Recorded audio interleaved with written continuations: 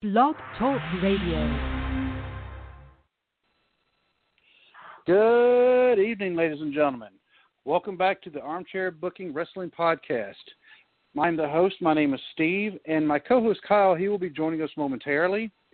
And tonight, once he joins, or I could talk about it, I could actually start it before he was able to join us. We are going to be talking about the Legion of Doom, the Road Warriors. As all wrestling fans are aware, we lost Road Warrior Animal, Joe Laurinaitis, this past week. He was 60 years old, and he had just tweeted, the day before, happy anniversary to his wife, and that was the last thing he tweeted, and he went to sleep, and he passed away in his sleep.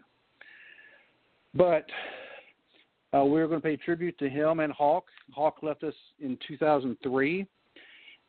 And we're going to talk about their career, the actual impact they had on wrestling, especially tag team wrestling, and how high they really set the bar, for tag teams and the entire sport. In the meantime, if you would like to contact us for any reason, email us at armchairbookingpodcast@gmail.com. You can get us on Facebook at www.facebook.com/Armchair Booking Podcast. We're on Twitter at Booking Armchair. We're on iHeartRadio. We're on Apple Podcasts. And most recently, we got on Spotify. So please, by all means, reach out to us. Give us your feedback. Give us some suggestions. We would love to hear it, even if it's just criticism. If you tell us there's something we need to do better. Can't get better if we don't know. So absolutely, we would love to hear from you. And especially we have fans apparently in the UK, which makes me happy because I used to live there. So tell us where you're from. So that way we may have actually been neighbors. If you lived around Norfolk, around Norwich, Thetford, that area, hit me up. So anyway, before I start, I am going to go ahead and take a commercial break. And we are back. And the Legion of Doom, also known as the Road Warriors, just a devastating tag team. Everywhere they went, they won titles. Everywhere they went, they caused destruction. Everywhere they went, they got respect of the fans. They got the respect of the wrestlers. And one interesting bit of trivia, because of their theme music, they actually taught me who Black Sabbath was. You can't get away with playing music now that's licensed without actually having to pay. But back in the day, back when they first started, nobody was paying because nobody was really paying attention. But nowadays, with wrestling being as big as what it is, being on national networks, being on terrestrial networks, not just cable, people know about when their songs are being used. But as we are waiting for Kyle also, I do want to express my condolences to the Laurinaitis family, because Animal, he was married. He had 2 kids, one of which was James Laurinaitis, who played football at Ohio State. He won the Bronco Nagurski Award, I believe, in his junior year. And then he was later on drafted by the Rams. He played for the St. Louis Rams for a few years. And then he ended up going to the New Orleans Saints, played with them for a few years, and now he's actually done with pro football. So obviously the pedigree actually runs pretty strong in that family as far as athletics, and actually the hard work and determination it takes to get to that level.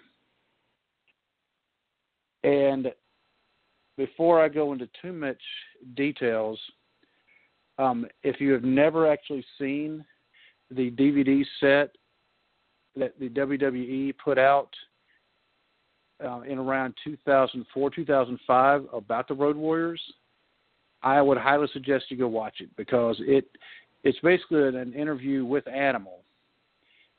And when he talks about their origins, how they met, because apparently he and Hawk, Michael Heckstrand, it sounds like they actually met each other in Chicago, but then later both moved to Minneapolis independently. But I've also heard that was Animal kayfabing as well.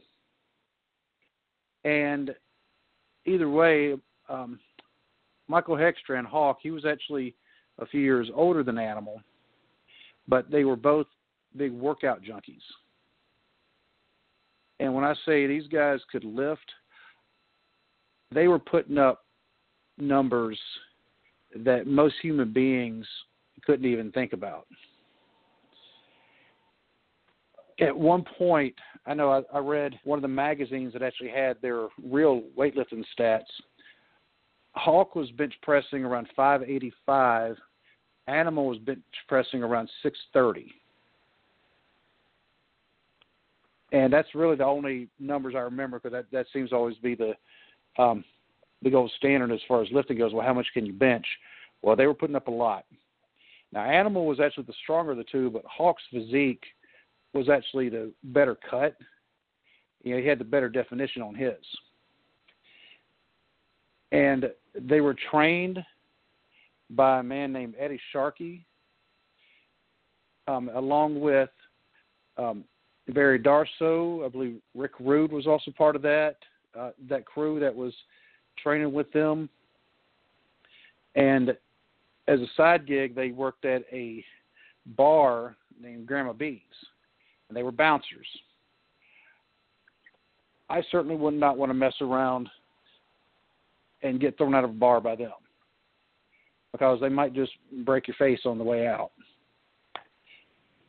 That wouldn't be good. So, then later on, Hawk actually went to Canada, and he was wrestling under the name, it was Crusher something. And while I'm waiting for Kyle to be able to join us. Kyle's here. Kyle is here. Fantastic. Thank you, Kyle. So, Steve, when you mention competition bench presses, that is not a bounce off the bar bench. They're rumored to pause the bench on their chest and press that amount of weight. Really? Trust me, as someone who's doing this himself, that is very difficult to generate that much power from a dead stop off your chest. Well, here, I'm about to kind of put you on the spot just to give somebody an idea on how much, this weight is. Because did you hear me when I was talking about what their stats were as far as the benching? 585 for Hawk and 630 for Animal. Yes, and that was in one of the after mags back in the 80s. And how much? And Kyle, I know you're a stout fellow, and I know you've been lifting for a while. What's your bench right now, if you don't mind me asking? My bench is 325. Yeah, and that's not easy either. So, to give people an idea on the bench, percent of lifters can lift their body weight on the bench. And I did it once when I weighed about 235. To lift twice your body weight, which Hawk being 285, Animal being close to 3, twice your body weight, you're in the rarest of rare territories. Yep. So do you know what the world record bench is right now? Right now, I don't know. I know Ted Arcidi used to hold it at 705, but that was 30 years ago. The recorded bench that I'm aware of is 1,036 pounds. Ooh. Ooh. So you wonder, you're talking about accolades and things they've accomplished. if they were exclusive into just working out, what they would have got to. Because as I believe it was Hawk that said it, that wrestling is an upper body business, baby. It absolutely is.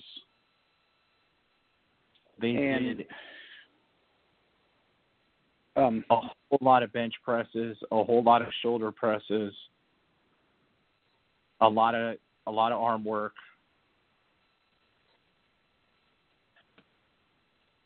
And you've seen the DVD that the WWE put out around 2005. Oh, yeah. Life and Times of the Road Warriors. Yes, and at one point, Animal actually showed what the shoulder shrugs were. And I don't remember how much he had on there, but it was enough to be impressive by itself. But for him, it was lightweight. He said, "Yeah, that's only about 105 there. Try doing it with 2 1/4." And what got me with people is not just the gym weights, because there's a lot of people that can lift gym weight. It was how they shoulder pressed wrestlers with relative ease. Animal with Arn Anderson, who was 250. They got up the Warlord and Barbarian, who were heavy boys. Yeah. And 2 other guys that were just nothing but muscle. The Nasty Boys are another one that come to mind.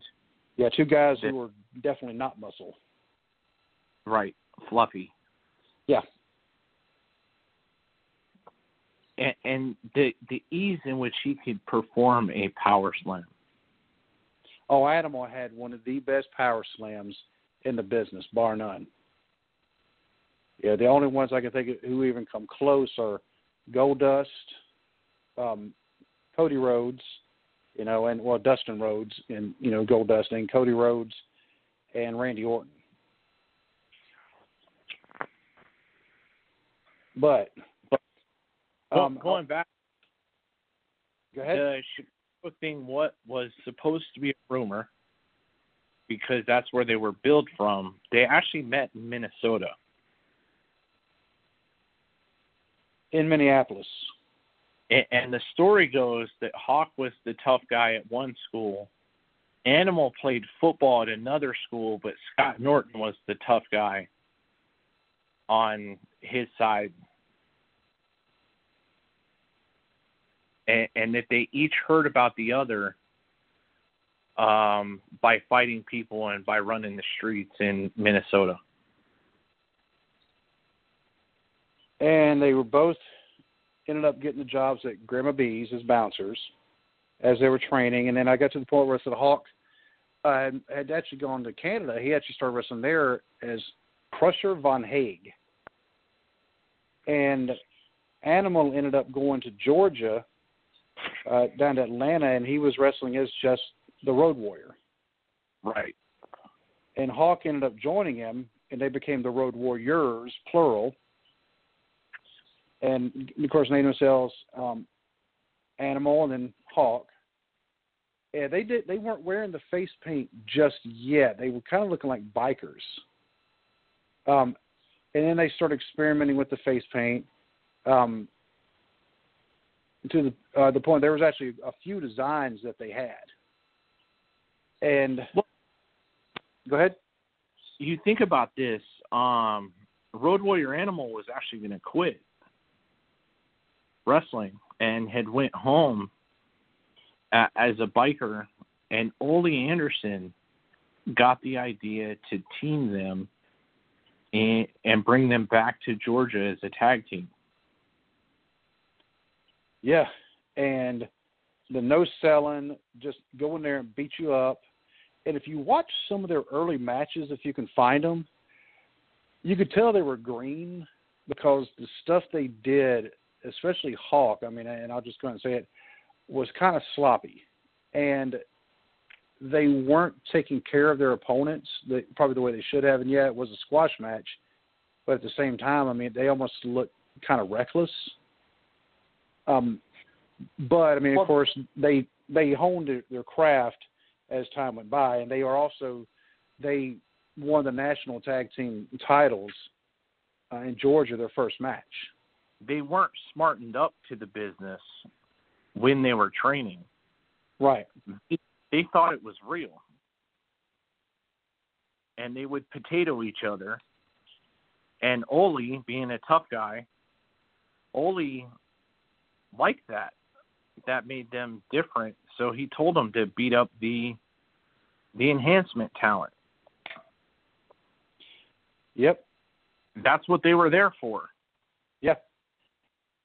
And even when they had Paul Ellering as a manager for a little bit, but then they decided they had an angle where they beat him up, but then they brought him back, and that's when they were the Legion of Doom, the Road Warriors, because they also added Jake Roberts in the Spoiler as part of the Legion of Doom. And this was right about the time, because I had actually heard of them when not long after I first started watching wrestling, when I was about 9 or 10. I was about 10. And they would be on the Mid-Atlantic shows sometimes. Yeah, because they were starting the partnership with Georgia, but they would be on the shows sometimes. But it was not all the time. And I don't know if you're going to say this. Yeah, they introduced me to Black Sabbath too, so I have them to thank for that. But then they left, and the only way I knew where they went was through the magazines. That's what I found. They went to the AWA. Of course, me being a kid, not really getting it was they were from Minneapolis. The AWA is based out of, or was based out of Minneapolis, and so it made sense. I mean, they were going back home. Can't get mad at them for that. And they won. Huh? You brought up Animal's child, James, there. Mm-hmm. He was already a father. Yeah. So he wanted to go home and be around his kid a bit. And the AWA, if you think about it, this would have been, 80, 84, 85? Yes.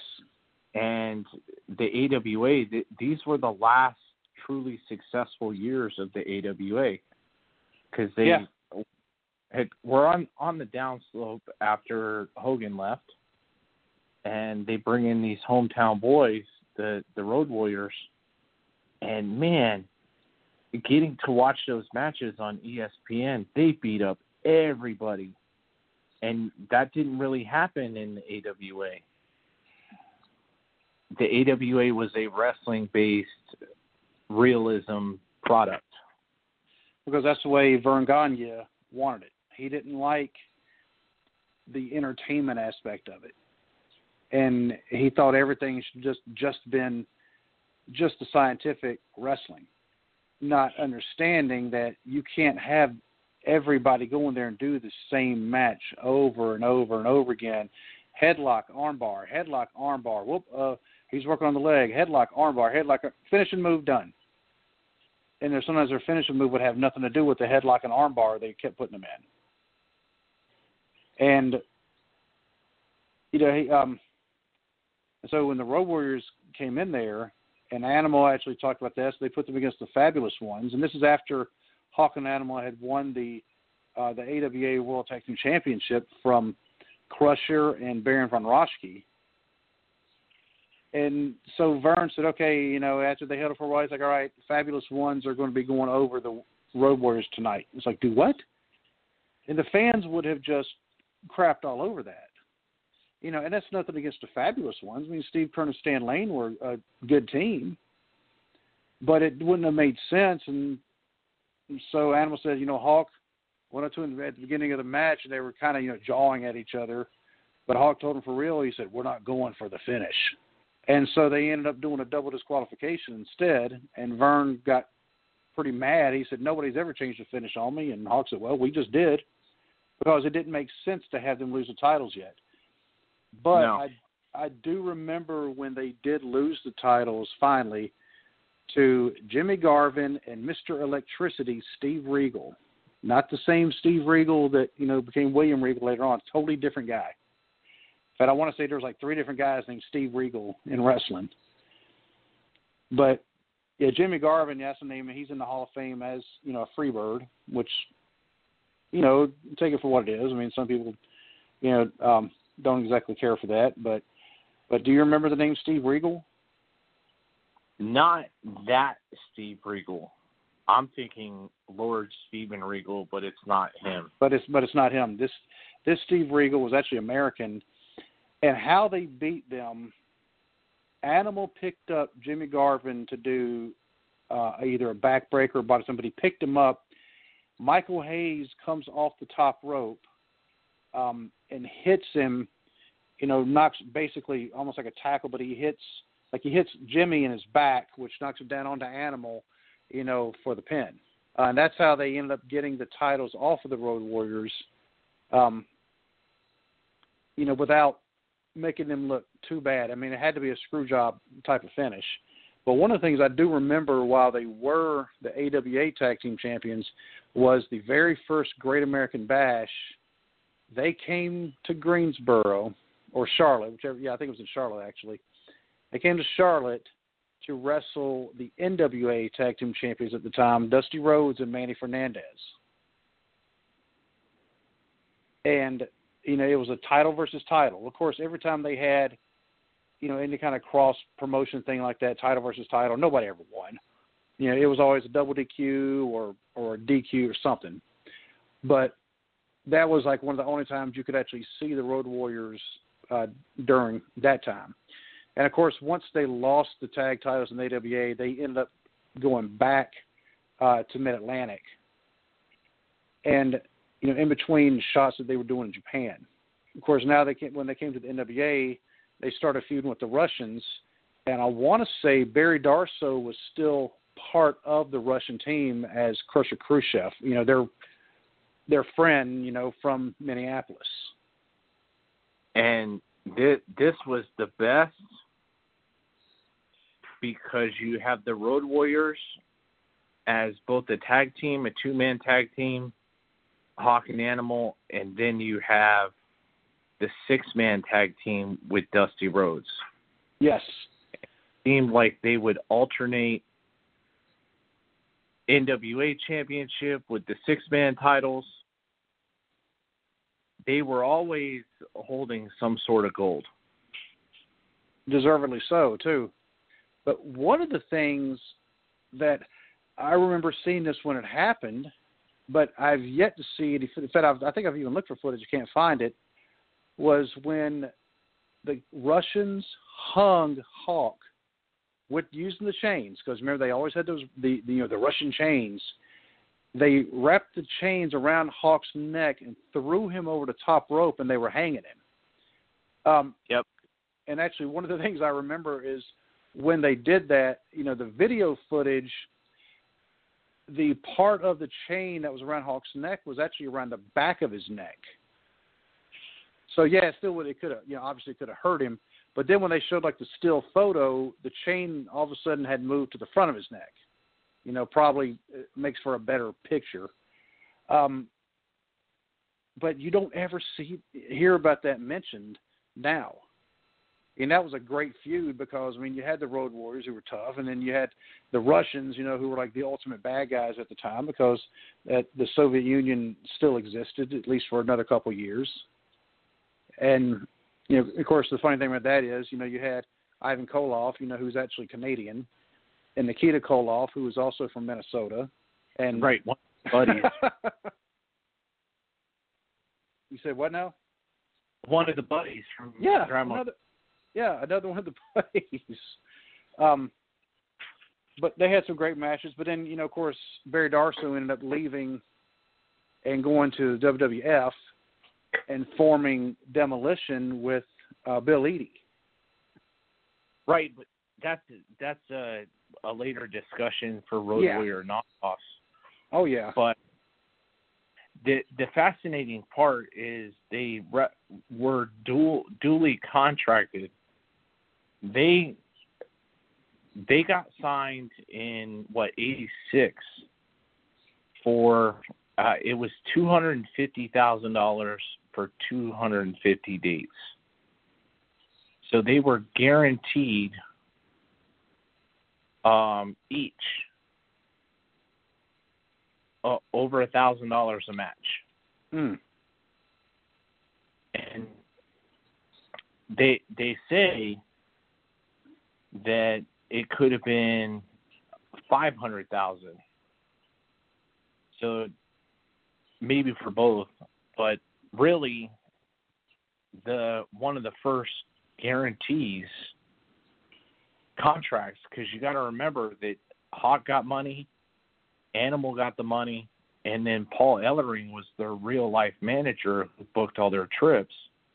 Yeah. And he got paid over $100,000 as well.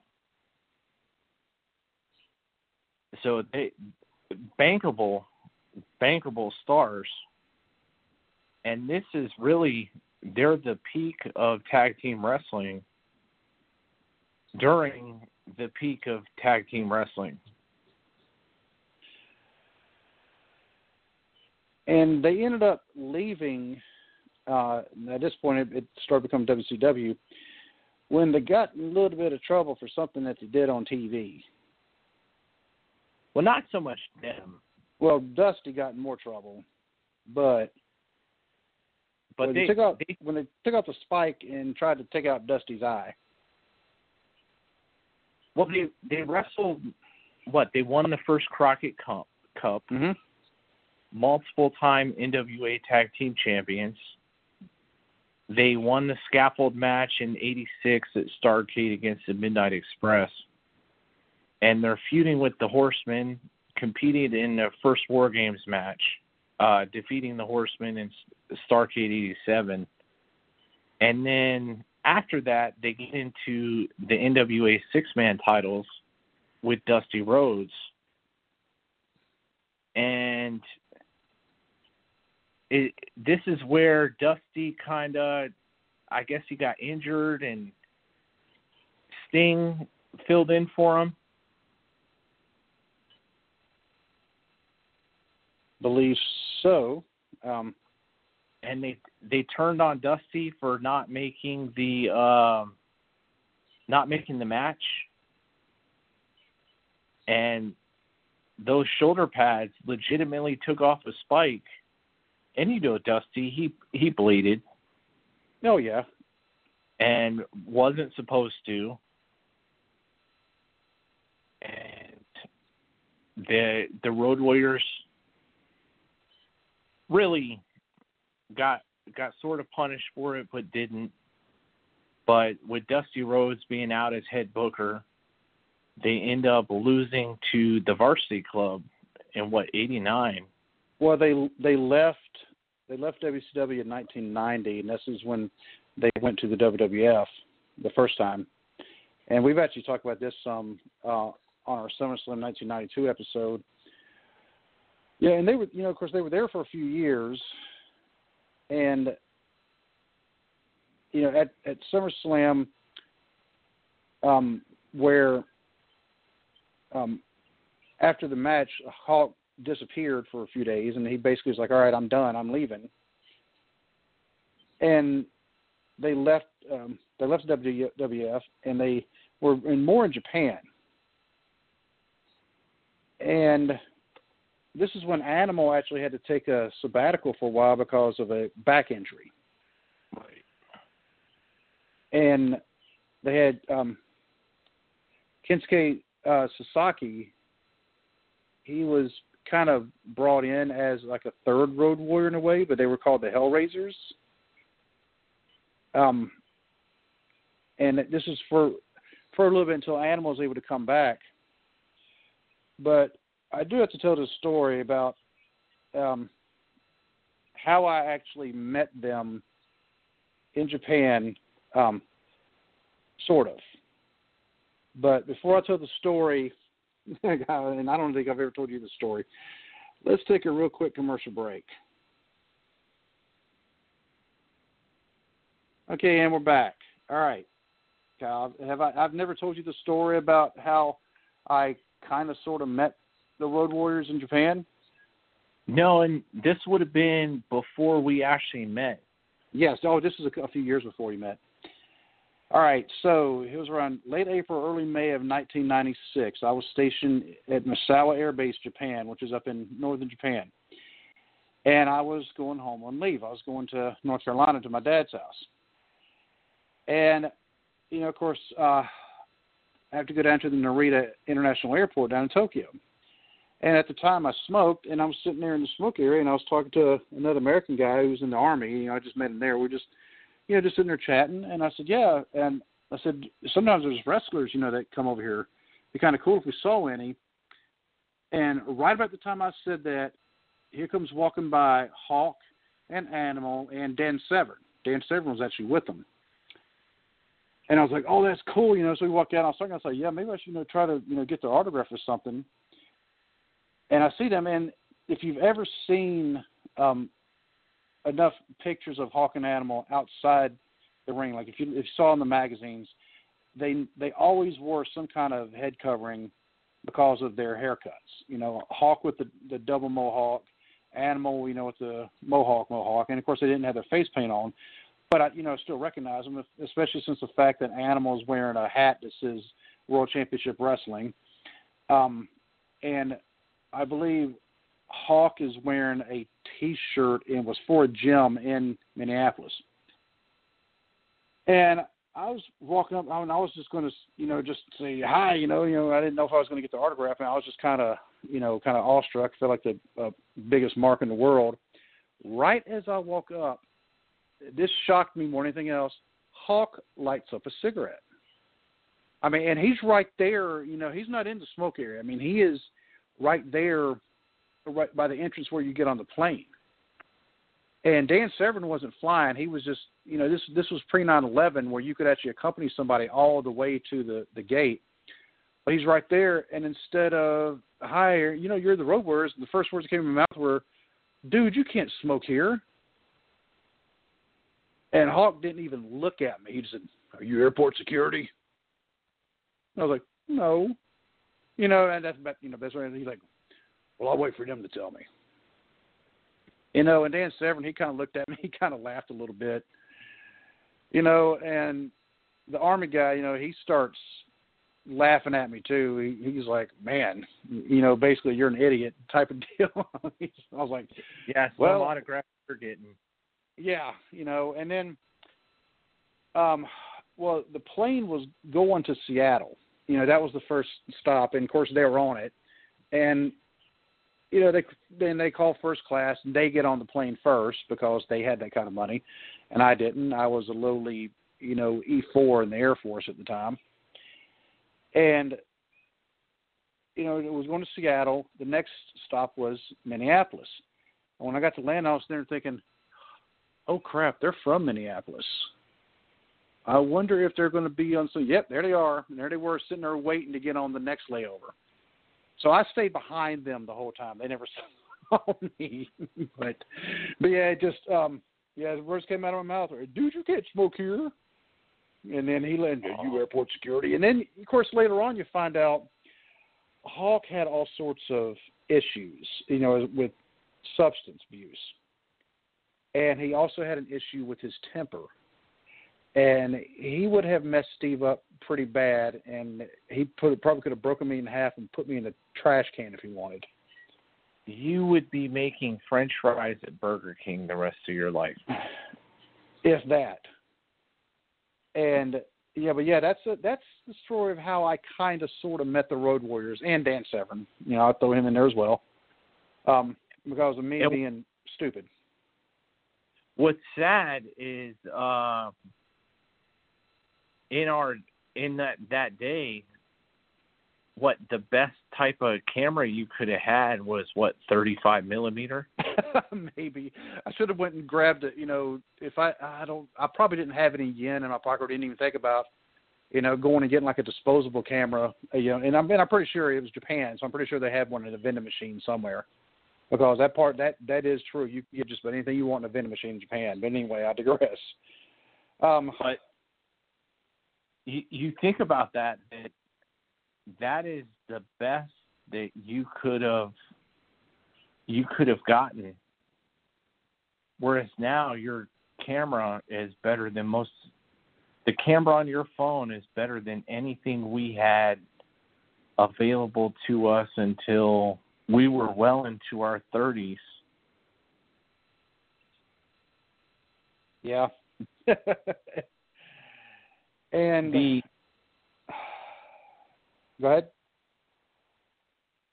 The way in which you have challenged life, almost like you didn't want to go home and visit your stepmother or something. Oh, you had to go there, huh? All right. Anyway, but yeah. So,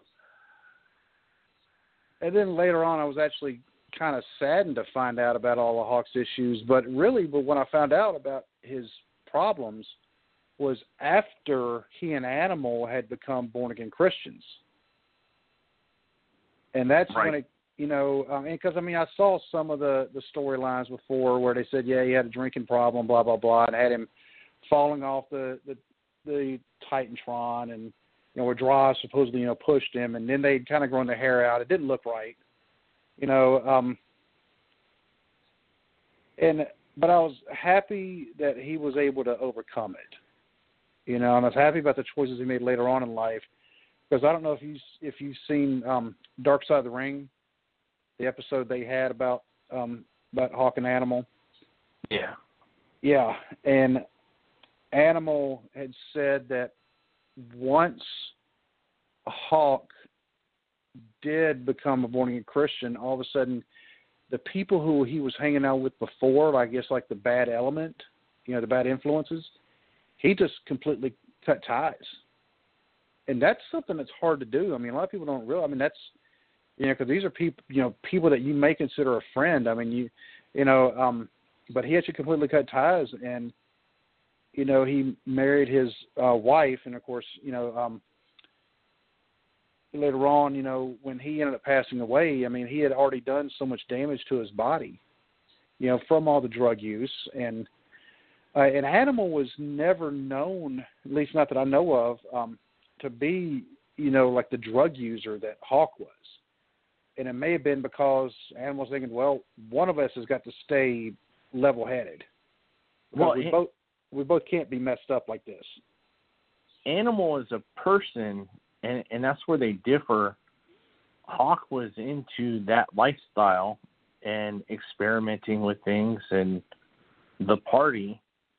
Animal was more into hanging out and then working out and sleeping. Family man. Yeah, more of a family man than Hawk was, and faithful to his spouse as far as we know. Like, we never heard anything bad. Well, I know that Animal and the mother of James Laurinaitis and and his daughter, they actually ended up getting divorced later on. And I want to say, I think Animal actually had another kid even before James with a totally different woman. But I don't remember or not. So if I'm wrong, then I apologize. But I think he might have. But Animal always seemed to be the more level-headed. And later on, Animal actually had his own podcast, but he was very infrequent, as to when he did his episodes. Right. I'm not the biggest fan of his co-host. I don't even. It's been so well. It was so long ago that he put out his last episode. I don't even remember who his co-host is.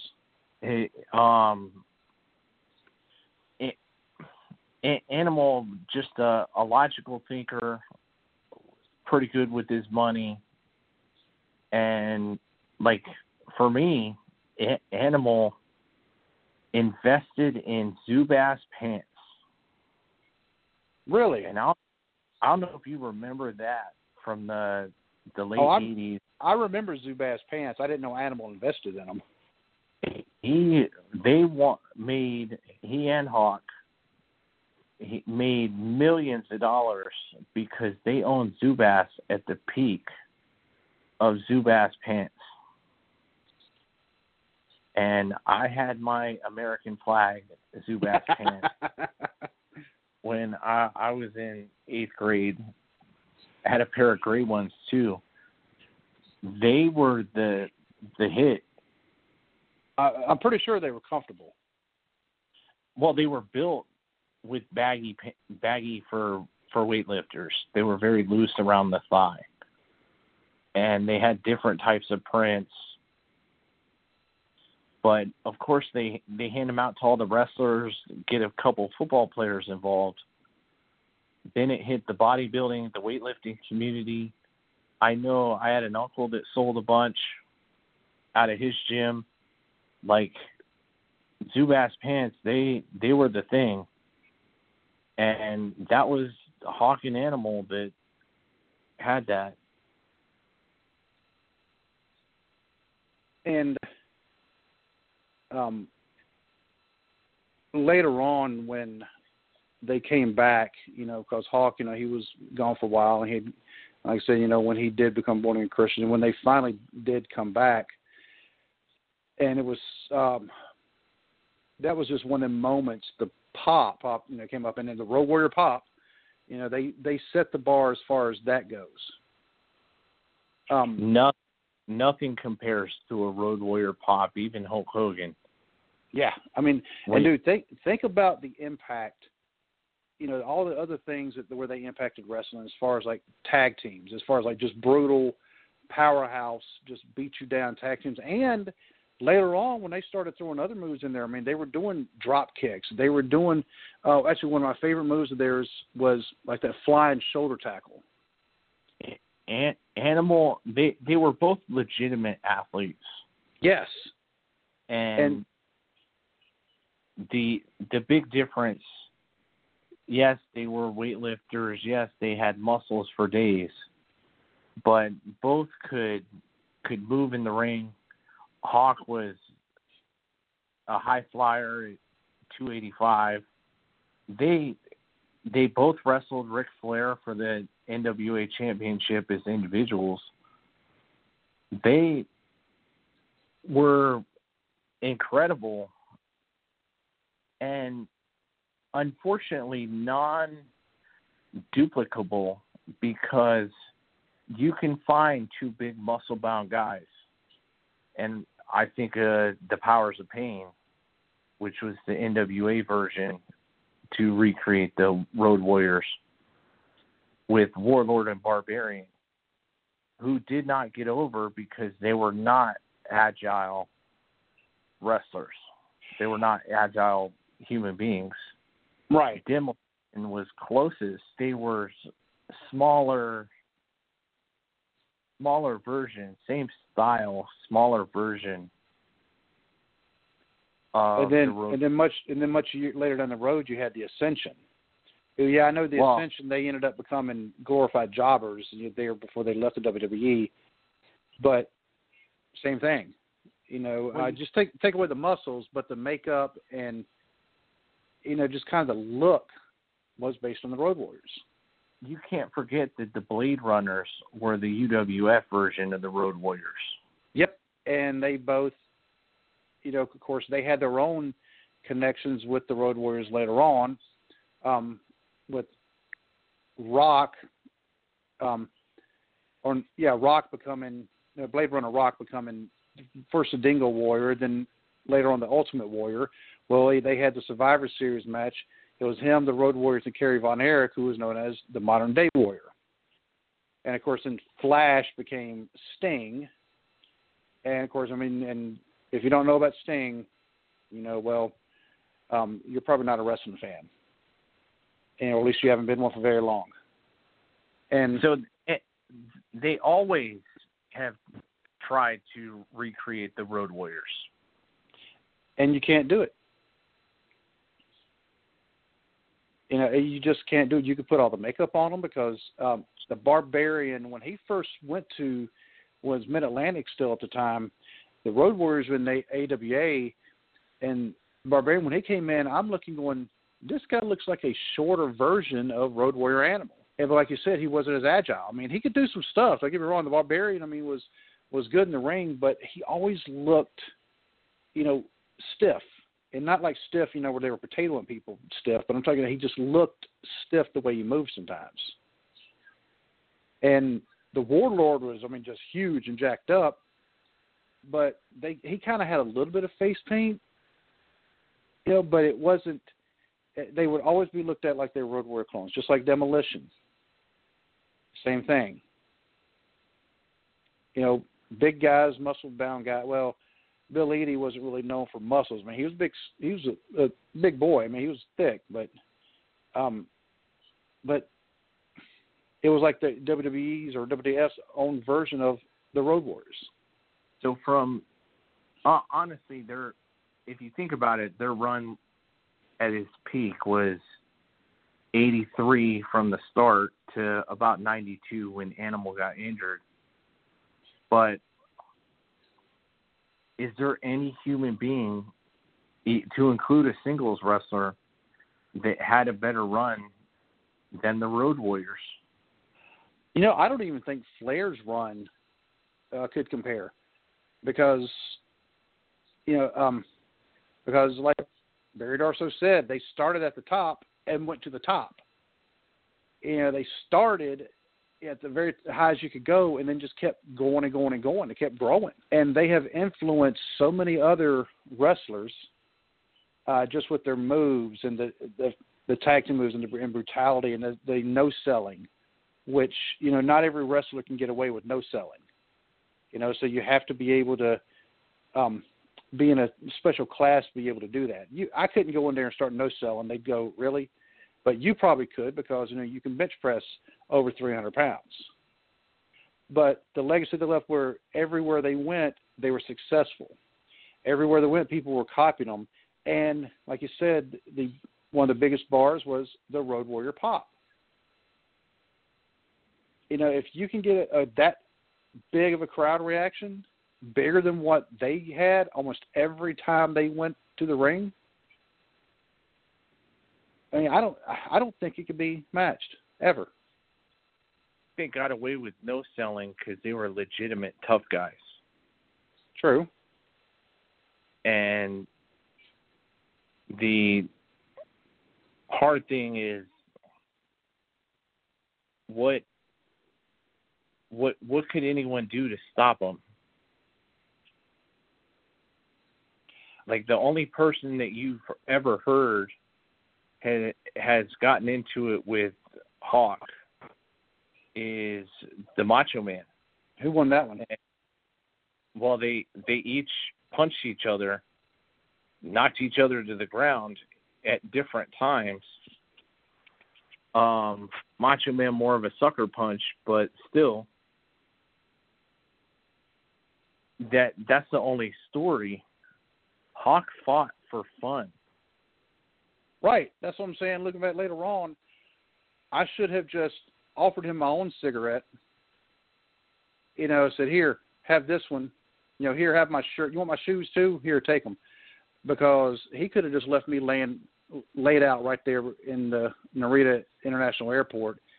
And it hit me. It's like, they're not going to say anything to him because they know who he is. Yeah, and who's going to stop him? Like, yeah. Really? You know, like I said, I mean, he was always looking to fight somebody. But, oh, great, 24/7 championship just changed hands, twice in the past 5 minutes. Granted, I'm about 30 minutes behind, but anyway. And I bet once was with the roll-up. Yep. The most devastating move in WWE. At least for the WWE 24/7 roll-up championship. You get a Sister Abigail from Bray Wyatt and kick out, but if you get rolled up, you're done. You are done. Oh, they're going to have a 24/7 championship triple threat match later on. Oh, that makes my head hurt. Anyway, Well, it's time for. It is time for a commercial break, and we're back. So can you name an area outside of Minneapolis or Robbinsdale, Minnesota, that has produced more wrestling talent? I will actually throw my my place down as the state of North Carolina. And granted, I am kind of biased towards that, and but I can also name you quite a few wrestlers and some, one of the biggest names ever in wrestling, or at least involved with the wrestling industry, was born in the exact same town I was born in. So, but trained and came out of Minnesota. You talking about Flair? In Minnesota. No, I know Flair's a Minnesota boy. I'm talking about Vince McMahon. Vince McMahon was actually born in Pinehurst, North Carolina, the same place I was born. But I'm thinking you have Mr. Perfect, Kurt Hennig. You have Rick Rude, Scott Norton, Tom Zink, Hawk and Animal, Greg Gunn, Barry Darsow, Nikita Koloff. Yep. Brady Boone, I don't know if you remember him or not, but he was another one. He got killed in a car wreck, unfortunately. John Nord. Yep. It is another one. Like, legitimately, that area, what a boom for wrestling talent, but boy, do they die young from that group. We were talking about John Nord not too long ago, and I've recently found out, I believe he is in a nursing home, because I think I want to say, let me go verify this, but I want to say he actually has Lou Gehrig's disease. Wow. Yeah. But you have John Nord, Scott Norton, Darsow, and Nikita Koloff. That is the only ones left from that group. Yeah. Yeah, I've just verified it. John Nord was actually supposed to be in jail because for driving while intoxicated operating a car. But I guess he had multiple instances of that. But the judge, instead of, basically he sentenced him to the assisted living facility because he's going to be there the rest of his life because he has Lou Gehrig's disease, ALS, amyotrophic lateral sclerosis. And yeah, I pronounced that word right. How you like that? But yeah, Greg Gagne, like I said, Kurt Hennig. Yeah, and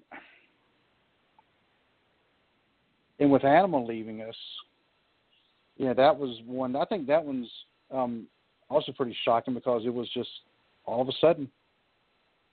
Because I started seeing the tweets, and I texted you, and I texted, another one of our buddies, and I was like, hey, I'm seeing reports that Animal died. And which is so is his last tweet is, well, I guess it's good in a way. It was an anniversary message to his wife. Right.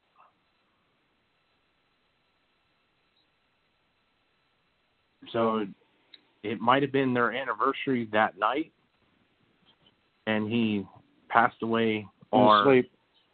They really haven't come out with how he died yet. I don't know. I mean, it's,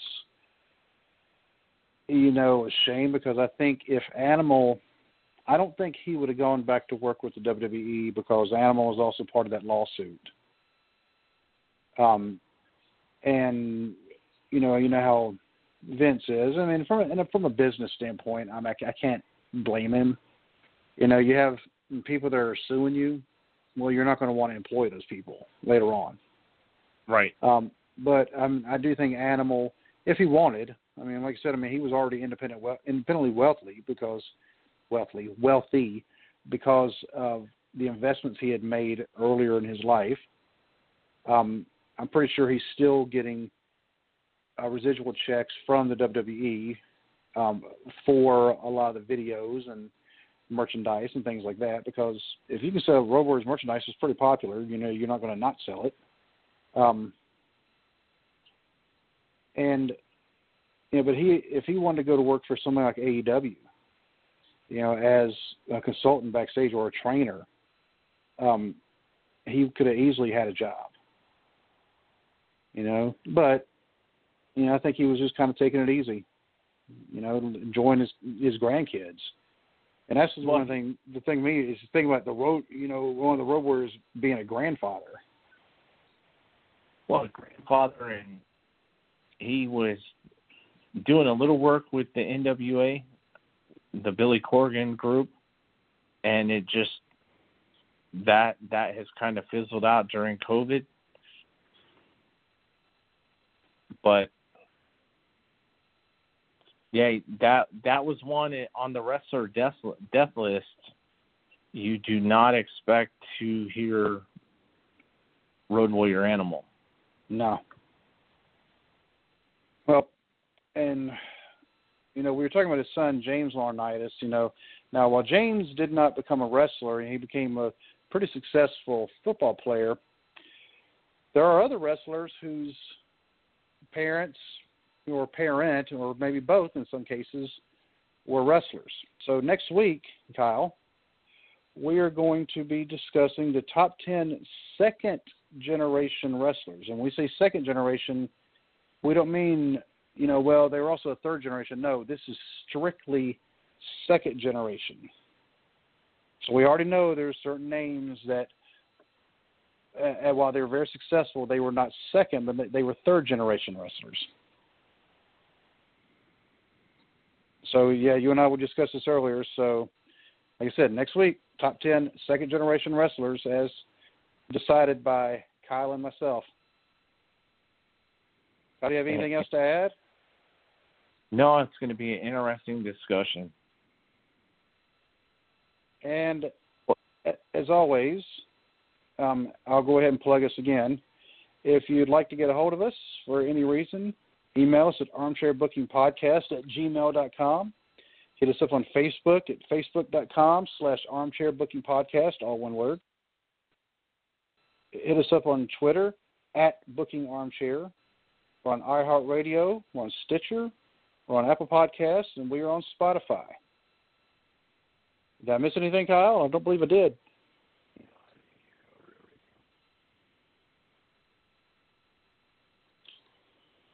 Okay, you still with me? Yeah, I think you covered everything. All right.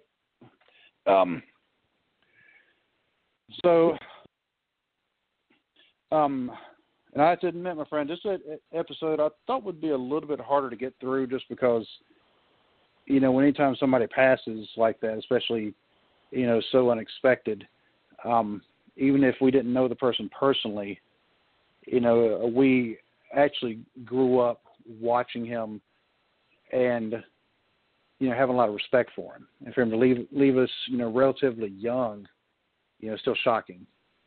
So thank you for doing this with me, Kyle. I really appreciate it.